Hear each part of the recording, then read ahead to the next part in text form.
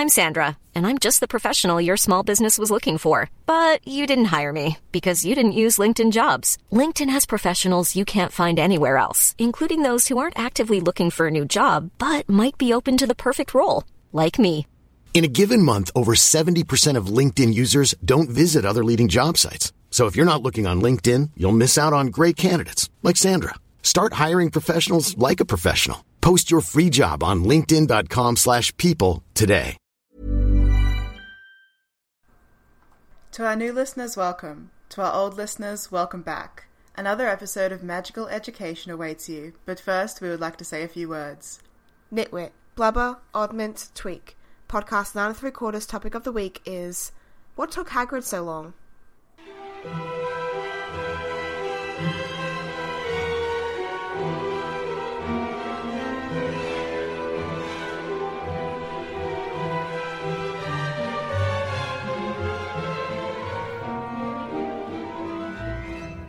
Hello listeners, I'm Ria. And I'm Jem. And this week we're trying to figure out where Hagrid was. To be more specific, what were Hagrid and baby Harry doing during the missing 24 hours between Voldemort's defeat and their arrival at the Dursleys? Yeah. So, yeah, this is something that I've been curious about for a while. I've got, sort of like a loose timeline, except I shouldn't call it a timeline. I've got a loose sequence of events, and there's a big gap where Hagrid and Harry are just sort of like, question marks, missing, where are they? So, I want to talk about it. I've got the same thing. Yeah. Yeah. I'm going to go through my points of what I think happened, and then we'll try and figure out times whether they happen, I think. That's where we should start, right? Okay, sure. Okay. So, first of all, Voldemort kills Lily and James. This happens on Halloween night. Mm-hmm. At some point, Dumbledore hears about this and sends Hagrid. Hagrid and Sirius arrive at Godric's Hollow at approximately the same time. Sirius leaves to go track down Peter Pettigrew, and Hagrid collects baby Harry and takes him to the Dursleys. Yeah. On the 1st of November, McGonagall is at Privet Drive all day. Yeah. Vernon Dursley goes about his day noticing wizards who are aware of what happened the previous night. Mm-hmm. After dark, Dumbledore arrives, and Hagrid arrives with baby Harry. Yeah. So that means that there's approximately 24 hours between the night of the 31st, when Hagrid gets Harry from Godric's Hollow, and the night of the 1st of November, when he arrives at Privet Drive. Yeah. I don't know what he was doing during that time. I've got more times to that, for my general approximation. So, obviously, like you said, Wednesday, 31st of October, 1981... James and Lily are killed by Voldemort. Mm-hmm. I approximated this was about sundown, because as we remember, it was Halloween and there was children on the streets wearing costumes, because one of the children came up to Voldemort and said, "Nice costume, mister," and Voldemort stared at him and the kid ran away. So my presumption is about, Halloween culture, is that when you take your kids out to do trick-or-treating, it's not too late. It's mainly just sundown and then you go back in before it gets too dark. So, I researched the average... Oh, I was just going to say, because we live in the Southern Hemisphere, Australian girls over here, we don't really have a twilight. For us, it's just sort of sun goes down and it goes from daytime to nighttime very, very rapidly, and there's not an in-between time. But my understanding of the Northern Hemisphere is, they have a big, long period where, the sun's sort of mostly down, but it's not full pitch black yet. Then there's, light, and... I think that's the Halloween trick-or-treating period. I don't know how long it is, though. Hours? Who knows? Anyway, I looked up what the average sundown times were for England this year. I couldn't really trace it back to 81, but I looked it up for this year, and I made average. I made an average, and it was about 6:30 p.m. is when the sun goes down. So, sometime between, I'm going to say, that's 6:30... real early. Yeah, sometime between 6:30 p.m. to about 7 p.m, James and Lily were killed and Voldemort was defeated. And then we know that on Thursday the 1st of November, it was about midnight that Hagrid arrives, because it says that McGonagall the cat was standing still on the wall after Vernon Dursley went to sleep, and she didn't move until near midnight when Dumbledore appeared. Right. And they were probably talking for about 15-20 minutes before Hagrid arrived. So Hagrid arrived around midnight on the 1st of November. So closer to the 2nd of November was when he arrived. So I've estimated that that's probably about 30 hours of missing time, not 24. Okay, so just based on that like little math thing alone. But then again, I didn't take into account the fact that Dumbledore had to hear about it, and obviously Snape had his arrival, as we know, and then there was Sirius and Hagrid arriving. So that's a bit more time. It could have been that Harry wasn't picked up by Hagrid and taken into the custody of Hagrid until maybe, like, I don't know, 9 or something like that. We don't really know. I would push it closer to midnight. So there's, like, several things we have to go through before Hagrid arrives. So first of all, how does anyone know what happened? Because Godric's Hollow doesn't have a big magical population, right? It has mostly Muggles. Lillian James and Bathilda Bagshot are the confirmed wizards in the area. I thought it was about half and half wizards and Muggles. Like, even though we only have some confirmed families, it's still counted as one of the magical villages to live. So I'd say it's, like, you know, not just, like, a minority. Okay. So I was thinking, like, so maybe no one notices what happens at the Potter's place for, like, hours and hours, because they're all Muggles and they can't even see the house. But if there's a fair amount of wizarding magical families around, then probably somebody notices pretty soon. They would probably be aware of the explosion and aware that the Potters are in the area and get over there pretty quickly and see what's happened and start spreading the news. And then it's just about how long it takes to get back to Dumbledore. Yeah. I would assume that would be pretty quick. Yeah, because isn't Bathilda kind of connected to the Order or, like, New Dumbledore as well? So, like, if Bathilda finds out, she's telling Dumbledore straight away, of course. Yeah, I don't think she's connected to the Order of the Phoenix, but she knows Dumbledore, and she was at the Potter's house at some point because Lily writes about her in a letter that Snape steals part of. Yeah, so she would have been aware of them, and as soon as she heard, she would have contacted, I was about to say the appropriate authorities, but no, Dumbledore. And possibly also she called the Ministry. So, how long are we reckoning? Like, almost as soon as the big... Because, like, when Voldemort... Like, obviously, Voldemort goes in the house, he kills James and Lily. There's a bit of screaming and commotion in the house, but you might necessarily hear that as a neighbour, or if you did, you pass it off as just Halloween nonsense. But then when you hear a giant explosion when Voldemort shoots a spell and it bounces back. God. Backfires. Shoots a spell and it backfires, thank you. It backfires on himself and blows himself up and blows part of the house up. You'd hear that. So, that's when people are stepping out, almost as soon as Voldemort's died, a bit of himself is latched onto Harry. Spoiler alert. And Harry's, like, alone. So, I'm gonna say... If they're killed around 6:45, it takes maybe 5 to 10 minutes for people to notice that the Potter house has been attacked. Yeah, I think people notice really quickly. Also, because the Potters and the Longbottoms were both, like, prophesized about and in hiding, I would imagine that members of the Order of the Phoenix would be keeping an eye on the place. Oh, yeah. Maybe not like a constant guard like Harry had in the 5th book, but somebody's checking in there pretty regularly. Yeah. I feel like within an hour or two, everybody knows about what's happened, or everybody who's relevant knows that something bad has happened, and people are arriving on the scene to check things out. And by people, I mean, like, Ministry officials. I'd say, honestly, less than an hour. I'm going to give it 30 minutes before people start arriving. Yeah. Because here's the thing. Magical communication. A lot of people, like, bitch about the fact that, you know, witches and wizards don't have phones. They can't just call each other. Read they a have book! to write letters and send them by owl. But, yeah. They do have much faster ways to communicate outside of snail mail. Owl post. They have Patronuses they send. They have, you know, magic mirrors and nonsense like that. Yeah. I'm sure they found some way to do it instantly. Yeah. Firepaces. They can apparate. Exactly. I think, yeah, somebody notices what's going on, gets over to the Potter's house, sees what's happened, calls for reinforcements, and there could be people there within minutes. Because they can just teleport over there as soon as they hear something's wrong. Yeah. Another thing that I've been saying, you know, alert the appropriate authorities, alert the Ministry. did the Ministry of Magic go to the Potter place, or was it Dumbledore and his militia who showed up?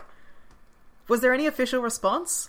I don't think there was an official response until later. I think the first point of call was Dumbledore and the Order, because the Order was watching, or Bathilda was watching, or whatever.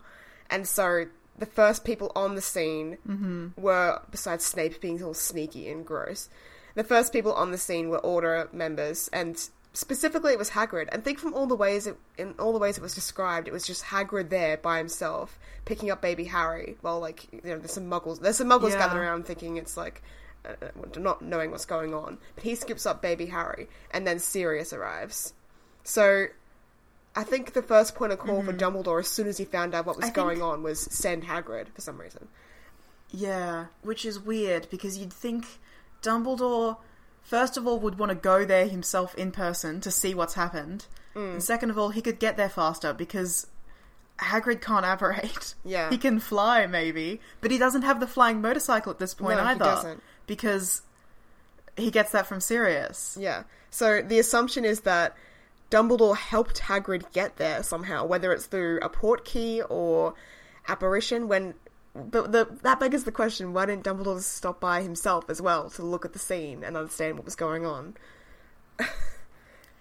Okay, here's my new theory. I've come up with something. So Dumbledore finds out what's happened. He immediately takes Hagrid with him, because Hagrid's big and strong and he trusts him, and they go to the house. While they're still there, Ministry shows up, and Dumbledore's like to Hagrid, take Harry and go right now. Get out of here. I will deal with the authorities. And so Dumbledore walks out and he's like, here's blah, blah, blah, blah, blah, blah, and he distracts everybody and keeps everybody away. And Hagrid scoops up baby Harry. Oh no, fuck, because then Sirius has to get in here. How does Sirius arrive? Well, I've run into a problem. Hagrid scoops up baby Harry, walks through the rubble of the house. Sirius arrives, runs onto the scene and into the rubble. They have their confrontation, while Dumbledore's moving the Ministry away and encouraging the Ministry to get the Muggles away, because the Muggles have just seen an explosion, and they don't know it's a gas leak yet. That's what the Obliviators put in their head. So they're encouraging the Muggles to move away from the scene, and the Wizards to move away from the scene, like, have some respect. So they're, like, down the street somewhere. And then Hagrid and Sirius have this encounter. That makes sense. And Sirius is like, give me Harry. He's mine. I'm his godfather. And Hagrid's like, no. He's like, no. He's got to go to his aunt and uncle, because he says that's what he says to Sirius. So he already knew that. So Dumbledore communicated that to him already. Dumbledore's making quick decisions. That's what he's known for. And Sirius Sirius, I'm assuming in this moment, is putting together the puzzle pieces, and he's like, fuck, Peter. I've got to go after Peter. Yeah. So he's like, you're right. You protect Harry, assuming that he's going to get Peter and then go and pick up Harry. Yeah. I always thought that's what Sirius intended to do. Oh, exactly. Sirius... He's like, you get Harry, keep him safe, take my bike, go. Sirius knows that he's one of the only people in the world that knows that Peter is a traitor, and he's one of the only people that can find Peter because he knows about Peter's Animagus form, and he knows that Peter isn't going to stop until Harry's dead, or Peter's and his friends aren't going to stop. So Sirius knows that his priority now is to stop Peter before it's too late. And everyone's still in wartime. Like, because Voldemort's dead, but the Death Eaters are still a thing. Like, these are all still members of the Order of the Phoenix. Everyone's thinking in terms of, like, battle plans and strategies like that. Nobody's like, you know, this is a calm, normal day where something terrible's happened and we have to react to it. It's like, this is our everyday reality. People are getting their houses exploded and murdered constantly. Yeah, so that happens. All of this happens, I'm going to say, and let's say that the Potters were killed about 6:30, 6:45. I'm going to go 6:45. All this happens, and I'm going to say it's 7:10. Okay. Like, that's what I'm putting it at. Yeah. Yeah, honestly, within half an hour max. I think half an hour might even be pushing it. So Hagrid gets on the bike, and he takes off, and he knows at this point that Harry has to go to his aunt and uncle. But does he know how to get there? So he's got a destination in mind. Where does he go? What does he do? Does he know where the Dursleys live? Because we know, if he's like prepping his bike and he's leaving by 7:15 on 31st of October, he doesn't arrive until the 1st of November about midnight. So how many hours is that? That's a lot. That's more than 24. It's like almost 30 hours. Almost 30 hours. Okay. Alright. Here's what I've guessed. I did a lot of research on this. Most of the research I got was from Reddit, and this was in terms to finding out stuff about geography of England, because I had to look up a lot of stuff about where's Godric's Hollow, where's Surrey and Little Whinging and all this stuff. I had to do a lot of estimations. So Reddit helped with that. So, apparently, Godric's Hollow is in the West Country. This is all we're really told. But there's more hints that it could be near a moor, because obviously there's the rhyme from the Sorting Hat that Godric's Hollow grew up from wild moor. So there's estimations that Godric's Hollow isn't just like a special place for Godric, that he might have actually been born there or raised near there, and so it's near a moor, and people have presumed that it's near Exmoor. Yeah, that it might be near Exmoor National Park, which is in the West Country. It's also close to an ocean coast, which would make sense because Hagrid said that Harry, that he went over the sea, didn't he? That was part of his like description to Dumbledore about the flight. So this could be talking about the Bristol Channel, which is right next to the moor. Yeah. He says to Dumbledore, Harry fell asleep while they were flying over Bristol. Yeah. But he also mentions the sea at some point. So I did a bit of like looking, and I on my Google Maps, and I looked around at the villages that were like near the moor and near the Bristol Channel, and most of them are coastal. I'm like, that can't be right for Godric's Hollow, because we're presuming that Godric's Hollow is like 50% Muggle, 50% Wizard, so it has to be listed on a Muggle map because the Muggles live there. And I'm like, okay, they can't be coastal because we've seen Godric's Hollow. It's not a coastal town. It's described as like, you know, it's inland. So I'm like, okay, the closest town that I could find near the moor and near the sea was Barnstaple, a place called Barnstaple. So... Okay. Yeah? Alright. You seeing it? So, yeah, whack out your atlases Yeah, at I home, see it. I've got it. because this is going to be a bit of a journey. So, I'm guessing that Hagrid could have flown from Barnstaple over Exmoor, out to the sea, keeping the coastline in sight. So the M5 is like this huge coast, is along the coast and it goes further east. So if you go overland again at Weston-super-Mare, it's like, can you see it on the map? Yes. And then you fly up towards Bristol. That's where Harry falls asleep. Okay. And Bristol's also the closest city, so at night time it would be more visible and lit up. So Hagrid's following the cities, I'm guessing. Mm-hmm. Then you fly straight east over Bath, Chippenham, Newbury, and, I'm sorry for any pronunciations, Basingstoke, until he reaches Surrey. Mm-hmm. So then I also had to figure out where Little Whinging is in Surrey, because Surrey is quite a big, massive land. So there's been stuff on Reddit as well saying that Harry goes to the Dursleys from Paddington Station in Book 1, and this means that Little Whinging would be in the extreme north of Surrey. I don't know how, verifiable this is, but this is what people have been saying. I'm like, okay. And so they're saying that it's perhaps even more north than Staines. And I was looking at where Staines was. It's pretty far north in Surrey. And so... But I was also matching up the lines. I had, a big, fucking... things pinned to the wall with red tape and stuff. That's I was matching up the lines, and Staines, or the area just north of it, is directly east from Bristol. So if Hagrid had just gotten to Bristol and then just flown east inland, he would have reached Surrey in a straight line. Okay. Is this so? That's how Staines upon Thames? Is that the place you're talking about? Staines upon Thames. Okay, yeah. Right. Yeah, that's pretty much a straight line east. Yeah. So yeah, that's pretty much how I figure geographically the journey might have gone in my head. So then I looked at Google Maps and I looked at the journey by car. So obviously it's not going to be the same with the flying motorbike that goes over the sea and all this sort of stuff. But the journey by car takes about 3 hours and 13 minutes. Imagine, gosh. Okay. But of course, Hagrid wasn't using roads, so he wasn't encountering traffic or, like roadblocks or anything on the land. He had clear skies and could go as fast as he needed within reason because he has a baby in his hands. So I'm going to estimate that taking these considerations into account, Hagrid could have made the trip in about 2.5 hours, I'm going to say. Like, maybe even less. So, what took him so long? This is the question. What took him so long? So he should have gotten there by midnight on Halloween. Yeah, that's 28 missing hours that is still missing in this equation. Yeah. If he left at like 7:15... Oh, yeah, sorry. I missed a step there where in my brain, you said it's going to take 2 and something hours? Yeah.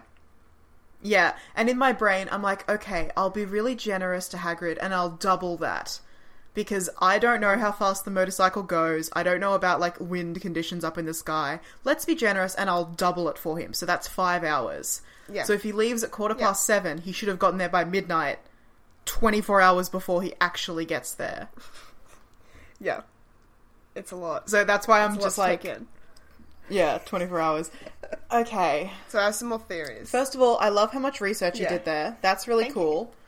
I love that you think that he went, like, north and over the Bristol Channel, because that makes a lot of sense. He would want to be, you know, avoiding muggles as much as possible by flying over the water, at least for the first part of the journey where he can, and where that's, you know, safe and reasonable. And then when he goes over land, he's following... So that makes a lot of sense. A highway. So the sound of the bike would be, like, swallowed up from the sounds of the highway. Yeah, there's a big highway between Bristol and where we think Little Winging is. Yeah. So... And I like that you've put him over Bristol as well, because the direct route does not go over Bristol. It goes south of there. But, so then, like, there's been, like, in figuring out how it took him so long, there's been some suggestions. Like, obviously there's still a war going on, even though Voldemort's been defeated. Not everyone knows that, and the followers mightn't even care. They might still be out there trying to kill people. So there's... Oh. Yeah. There's suggestions... Yeah, absolutely. Suggestions... We know that the Lestrangers don't care. They go after the Longbottoms straight away. Yeah, they don't give a fuck. Yeah, they would 100% go after Harry if they knew where he was. He's in the sky, above Bristol. So there's been suggestions that Hagrid doesn't... Even if he takes this route that I've outlined, which is kind of like an L shape, that he might have still been zigzagging and, like, trying to throw people off his trail while he was going in that general direction. So it might have taken him longer as well. But even then, I don't think it could account for the missing 24 hours. Yeah. If he did that dodgem little routine. Even if he was zigzagging, I think my estimate of 5 hours is very, very generous. Because that's double how long it should take. So if he was doing big zigzags and going twice as far, he should still get there within 5 hours. Yeah. But here's what I'm thinking. I sat down and I did some thinking when I, like, got all this research together. And I was like, okay, now I've got to think about the human element. Would Hagrid have kept a vulnerable baby Harry up in the cold night sky for long periods of time? And I think the answer is no. Okay. I think that, like, Hagrid might have made half of the journey on Halloween night and then landed somewhere in maybe Bristol or... in between Bristol or Surrey. So, landed somewhere inland once he'd gotten over that sea leg and over Bristol. He landed somewhere in between Bristol to Surrey Hills. Not Surrey Hills, sorry. Different place. Yeah. Yeah. So, Hagrid's in shock and grieving, and he's been given this task of, like, severe importance. Baby Harry's probably been a mix of curious and crying, and now finally, after being in the air for over the sea and over Bristol, he's finally gotten to sleep. So Hagrid decides that the band needs to rest. And, like, he's worried that the engine of the motorbike might keep him awake or something like that. So he lands and finds somewhere to hide.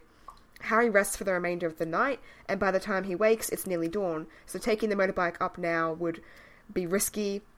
So Hagrid and Harry stay hidden on land for the day. You can imagine all the cute, like, little interactions that they might have with this big, giant, soft-hearted man, this tiny little baby. Like, you know... Harry getting lost in one of Hagrid's coat pockets and finding, like, an owl in there. And, like, you know, Hagrid being able to pick up Harry with just, like, his little finger and all this sort of stuff. Cute. With the size of Hagrid versus the size of a baby, he would have been able to put Harry in the palm of his hands, like we used to be able to do with our puppy. Yeah.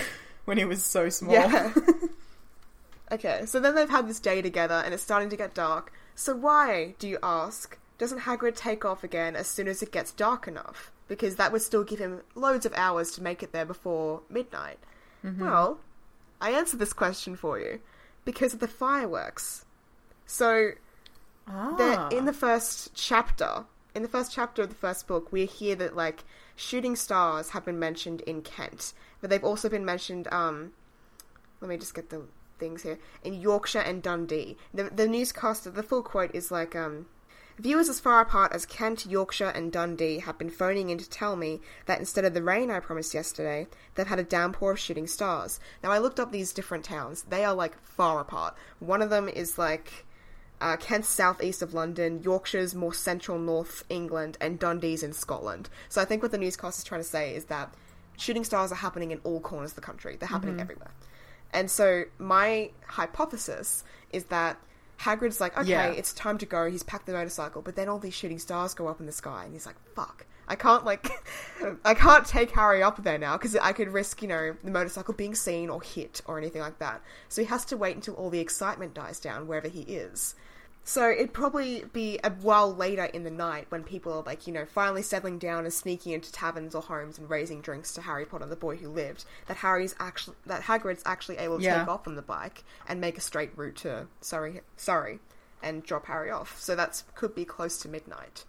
And that's my hypothesis of why it took Hagrid so long. Okay. That's good.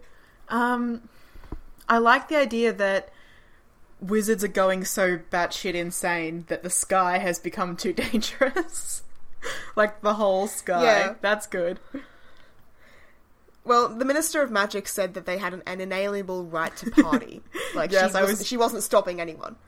I was just looking up that quote. So the Minister of Magic at the time was Millicent Bagnold. And, yeah, wizards are up and down the country started celebrating Voldemort's downfall in what became a night of large-scale breaches of the International Wizarding Statute of Secrecy. Bagnold defended these celebrations by famously stating that she asserted the wizard's inalienable right to party. That's so good. So she got in trouble for letting everyone, like, set off fireworks of magic and stuff, and she's like, fuck you, she really we're is. Celebrating. So good. She really is that bitch. I love her. She's honestly one of my favourite characters in the entire series. Just that one line. Yeah. Yeah. So that's good. That's a really good theory. I also had some, like, modifications in case that theory didn't line up exactly. Like, maybe the bike malfunctioned and that warranted a stop as well. Or perhaps Harry was distraught on Halloween night, so Hagrid didn't fly at all, and he only started the journey after all the hubbub died down on November 1st. And when they took flight after almost a day of crying, Harry finally fell asleep over Bristol. So that might have been a consideration as well. Okay, here we go. I've got another theory. Yeah, hit me with your theories. That's all my takes. That's it. So I'm interested to see what you say. Yeah. So I had two theories, one of which I've been able to debunk while you've been talking.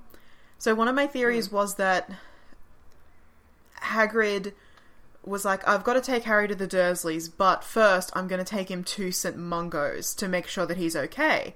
That makes a lot of sense to me, because, who knows?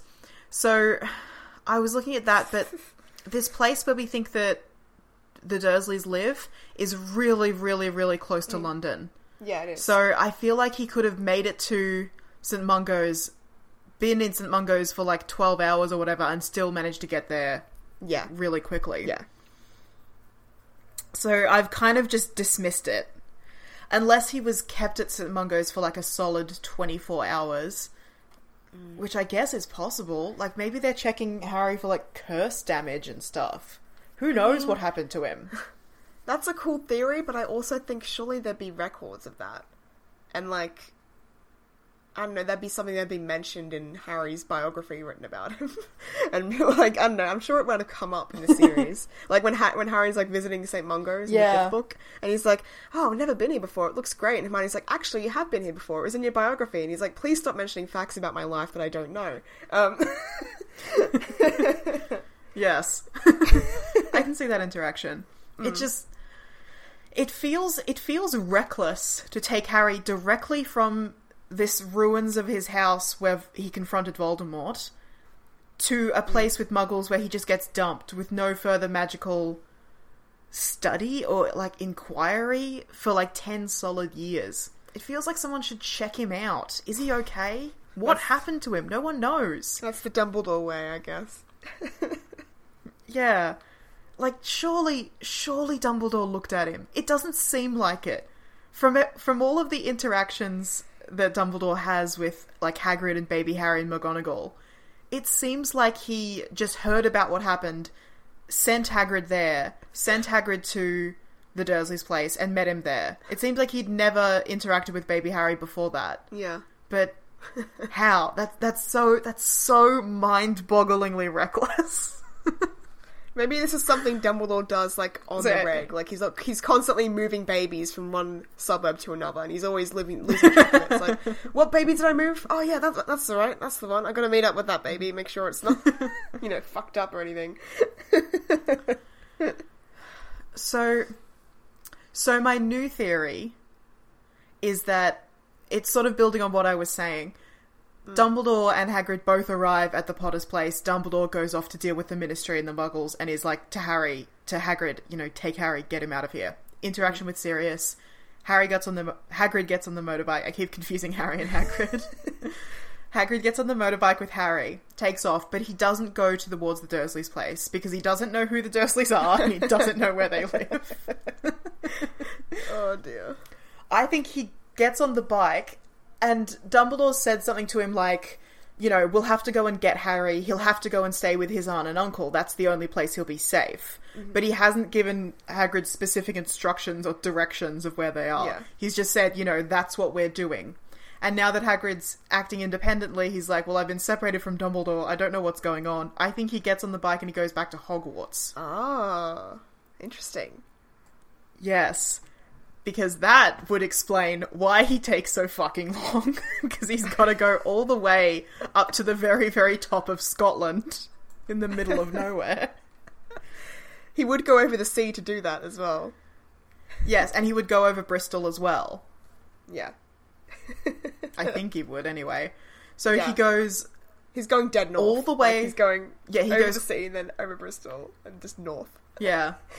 Over the Isle of Man, over Wales. Like, he just goes over basically the entire country. Wales is south. Is it? Oh, okay.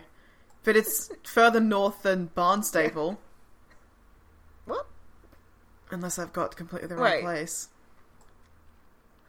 Okay, hold on. I'm, like... I don't know my geography, but I'm thinking that, like, it's like, okay, England, UK, so England's the middle bit, Scotland's above England, and then, like, in the bottom, like, right-hand corner of England is Wales, and then, obviously, Ireland's its own island on the left-hand side. Or am I wrong? No, you're right, but remember you were saying that you think the Potter's place is in Barnstaple, which is sort of south of the Bristol Channel? Yeah, yes. Wales is north of the Bristol Channel. It's in, like, the southwest corner of England, or it's southwest of England, but it's still north of the Bristol Channel. As far as I can see on this Google Maps thing. I thought it was southeast of England. Okay, never mind. No, other side. Okay, yeah, this isn't important. Wales is not a part of this story. So he flies all the way back to Hogwarts, which would take, God, I don't even know how long. I was trying to figure it out, but, like, where's Hogwarts? Yeah, it's in Scotland somewhere, like, who knows? Yeah.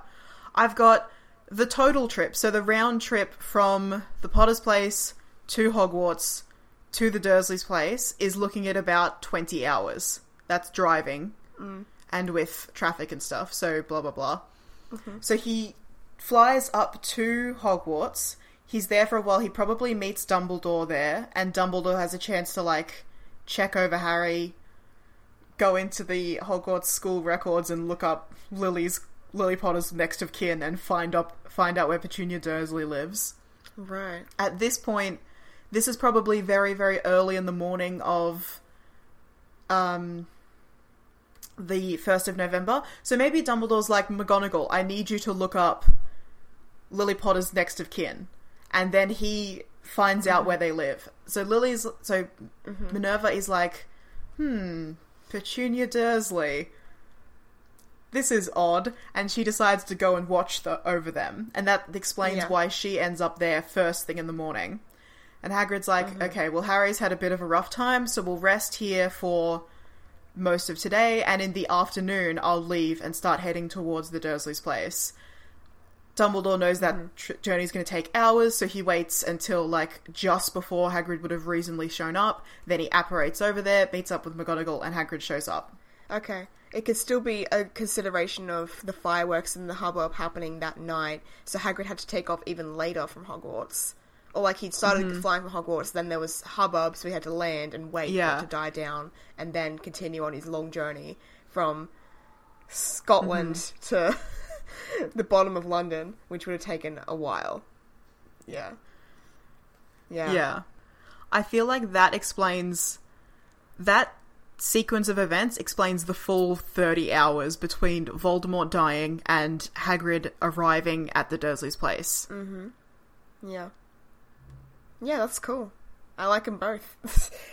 So have we done it? Have we solved it? I like them both. Honestly, I think they could both be just as valid. Like my one where it's like, starts flying, then, you know, Harry starts getting fussy, or the motorcycle has issues, or Hagrid think that's enough excitement for Harry for one night. Let's take him down and rest. And then they continue on the next day after all the fireworks die down. Or your theory of going to Hogwarts and all that. I think they're both pretty good. I think, that could be mystery solved. My theory has a lot more travel time, but it doesn't take into account how practical it is to transport a newborn baby or a 1-year-old baby on a motorcycle with a giant for hours upon hours upon hours. Yeah. Like, does he need to, you know, eat or something? What do you do with babies? Babies need to eat and rest, and they'll cry and get fussy and wiggly and stuff. It's a risk taking a baby up in a fucking motorcycle up in the air in the dark and the wind and the cold. Yeah, it's for like a 20-hour drive. Yeah, it's a lot. I'm sure, I don't know if we have any like parents of young children listening to this podcast, but I imagine anyone with a parent of a young child who's tried to take them on a road trip is just being like, Ria's an idiot. Ria knows nothing.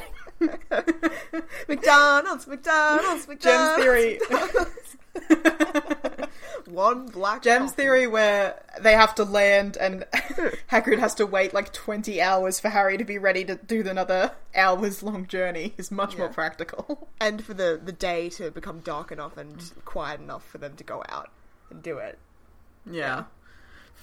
For there to be no sky full of magic explosions and shooting stars and whatever other nonsense wizards were getting up to.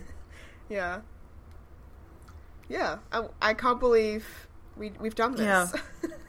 Yeah. The other thing I like about your theory is it assumes that Hagrid's thinking a bit more practically. First of all, in terms of care of Harry, which makes sense because Hagrid's very nurturing and, you know, he takes care of lots of different creatures. I assume maybe he knows how to take care of a baby at least a little bit. I mean, the way he takes care of his creatures isn't always the right way, maybe. No, but look, maybe he's never been around a human baby before. I don't know. I don't know Hagrid's life. But maybe he's also taking into account what I said, that, like, sort of, they're still in, like, an active war time. Like, they don't really know that Voldemort and all of his followers are gone. Just because all the wizards are being like, Voldemort's dead, huzzah! That doesn't mean that, like, the Order of the Phoenix, the people who are on the front lines of this, are like, everything's chill now. We just can relax and not think anymore.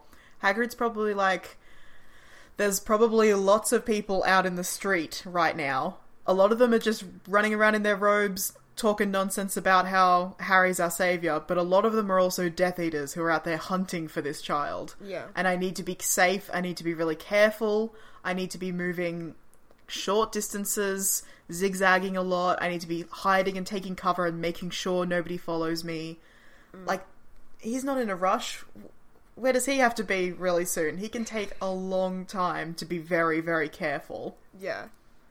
And he also wants to like, make sure that Harry's okay during the trip too. Like, it's cold in England, I'm assuming. It's October time, right? That's, like, fall. Yeah, that's autumn. Yeah. It's cold. And, like, going up high and in the dark and with the wind rushing around you over the ocean, that's fucking brutal. Like, Harry would need to recover after a trip like that, even if it was only for 40 minutes, an hour over the ocean. Like, yeah, it's a lot. Like, Harry needs to, like, rest, and he's also been through this horrible event, and Hagrid's probably very grief-stricken by it. Like, you know, he knew James and Lily. It's so sad. There's this little abandoned baby. It makes him think of himself, you know, being lost and alone. Like, you know, Hagrid's had a rough night too. He wants to land and recover and wait it out in some, like, you know, little hideout. You know, they find a little abandoned, I don't know, building, and they hide out there, or there's maybe like a headquarters. No, headquarters would be compromised. They would go to somewhere that's off the grid in terms of magical, like, headquarters or anything. Yeah. Yeah. God, we also have to think, like, there's so much happening that Hagrid might know about and you might not. Like, I was talking about, you know, all the wizards in the street that Vernon Dursley notices. You're talking about all the shooting stars in the sky and stuff, but there's also everything that's happening with Sirius Black. Yeah. And Peter Pettigrew. Hagrid met up with Sirius, and he knew Sirius, and he knew Peter as members of the Order. Does he know what's going on? Like, maybe while he's in the air, he gets news of the fact that, like, James and Lily Potter were betrayed by someone, and he has to land the bike and just cry his eyes out, because that's the kind of thing Hagrid does. When he realizes that Harry's going to be abandoned with the Dursleys, he just bursts into tears and starts crying in Chapter 1, and, like, McGonagall has to soothe him. He's not like a robot that can just keep going and not have to process anything. Yeah, exactly. This made me sad. Yeah. It took a sharp turn into depressing. Yeah. I thought we were going to be coming up with, like, wacky little theories, like, oh, maybe Hagrid stopped for Chinese food or something like that, you know? Wacky little hijinks, like, ha ha ha. But no, it's actually sad. This sensitive... Does the bike run on petrol? Yeah. Does he need to stop for petrol? This sensitive, strong, like, brave man is carrying this orphaned child miles and miles through the sky to get to somewhere safe for him, and he's just traumatized, and the baby's crying, and the baby doesn't know what's happened to it yet, and it's all very sad. Like, this harrowing journey, which is in no way comical or funny. And you're right, like, I did mention that... Anyway. I did mention that the bike might have malfunctioned. Like, we don't know what it runs on. I'm assuming it runs on some kind of magic stuff, but like, you know, Hagrid's never ridden this bike before, as far as we know. He might have had some issues with the bike as well, on a technical level, and had to stop and, like, make drastic repairs. Which he isn't known for. Yeah. So, yeah, we don't know. One other thing that I haven't thought of is... No, okay. What I said about Hagrid finding out about Sirius and Peter doesn't make any sense. Because he lands the bike next to Dumbledore and McGonagall. Yeah. And then he's like, I've got to leave. I've got to take young Sirius Black his bike back. Which he wouldn't have done if he thought Sirius was a traitor. Yeah. And also, I didn't presumably, if Dumbledore and McGonagall... Sorry, just a sec. Presumably if Dumbledore and McGonagall knew that Sirius was a traitor, they would have been like, oh, don't bother. Never mind. He's already been arrested. So everything with Sirius and Peter either happened and they didn't hear about it, or it happened in the next couple of days. I didn't think that from when you said that Hagrid found out that his friends were betrayed and needed the moment. I didn't think that Hagrid would have found out that Sirius Black betrayed Lily and James Potter, because obviously not, because he has that line about Sirius and returning the bike. But, like, if he put together the dots himself, being like, Lily and James were safe, and, like, they were promised to be safe, there was no way that, like, Voldemort could have found them unless someone close to them betrayed them, and that's just a terrible thought enough, without even realizing that, you know, it's Sirius, or later on it's Pettigrew. But, yeah. Man, this episode did get sad. I hope you like our show, listeners. Depressing Harry Potter realizations. Write in if you've got theories about where Hagrid was, what he was doing. Yeah, nicer, more light-hearted theories. Or maybe, like, we should just, as Shane Madej says, we should just let things remain a mystery. Sometimes things just remain a mystery.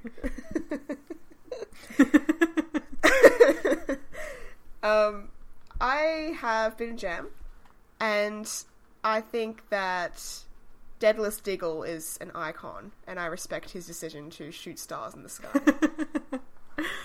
I've been Rhea, and I think Millicent Bagnold is the true hero of the Harry Potter series. Thanks for listening to Podcast 9 3/4. This show is written and edited by Rhea and Jem. You can send us an email at 934podcast@gmail.com, find us on Tumblr, Facebook, and Instagram at Podcast 9 3/4, or talk to us separately on Twitter. Rhea is at Smashmouth Rhea, and me, Jem, is at Jem_justGem. Please feel free to send theories or ask us questions, and bombard us with so many messages that we go mad and run away to a hut on a rock in the middle of the sea just to avoid them. Our logo art is by Winged Corgi. Find more of her art at wingedcorgi.tumblr.com.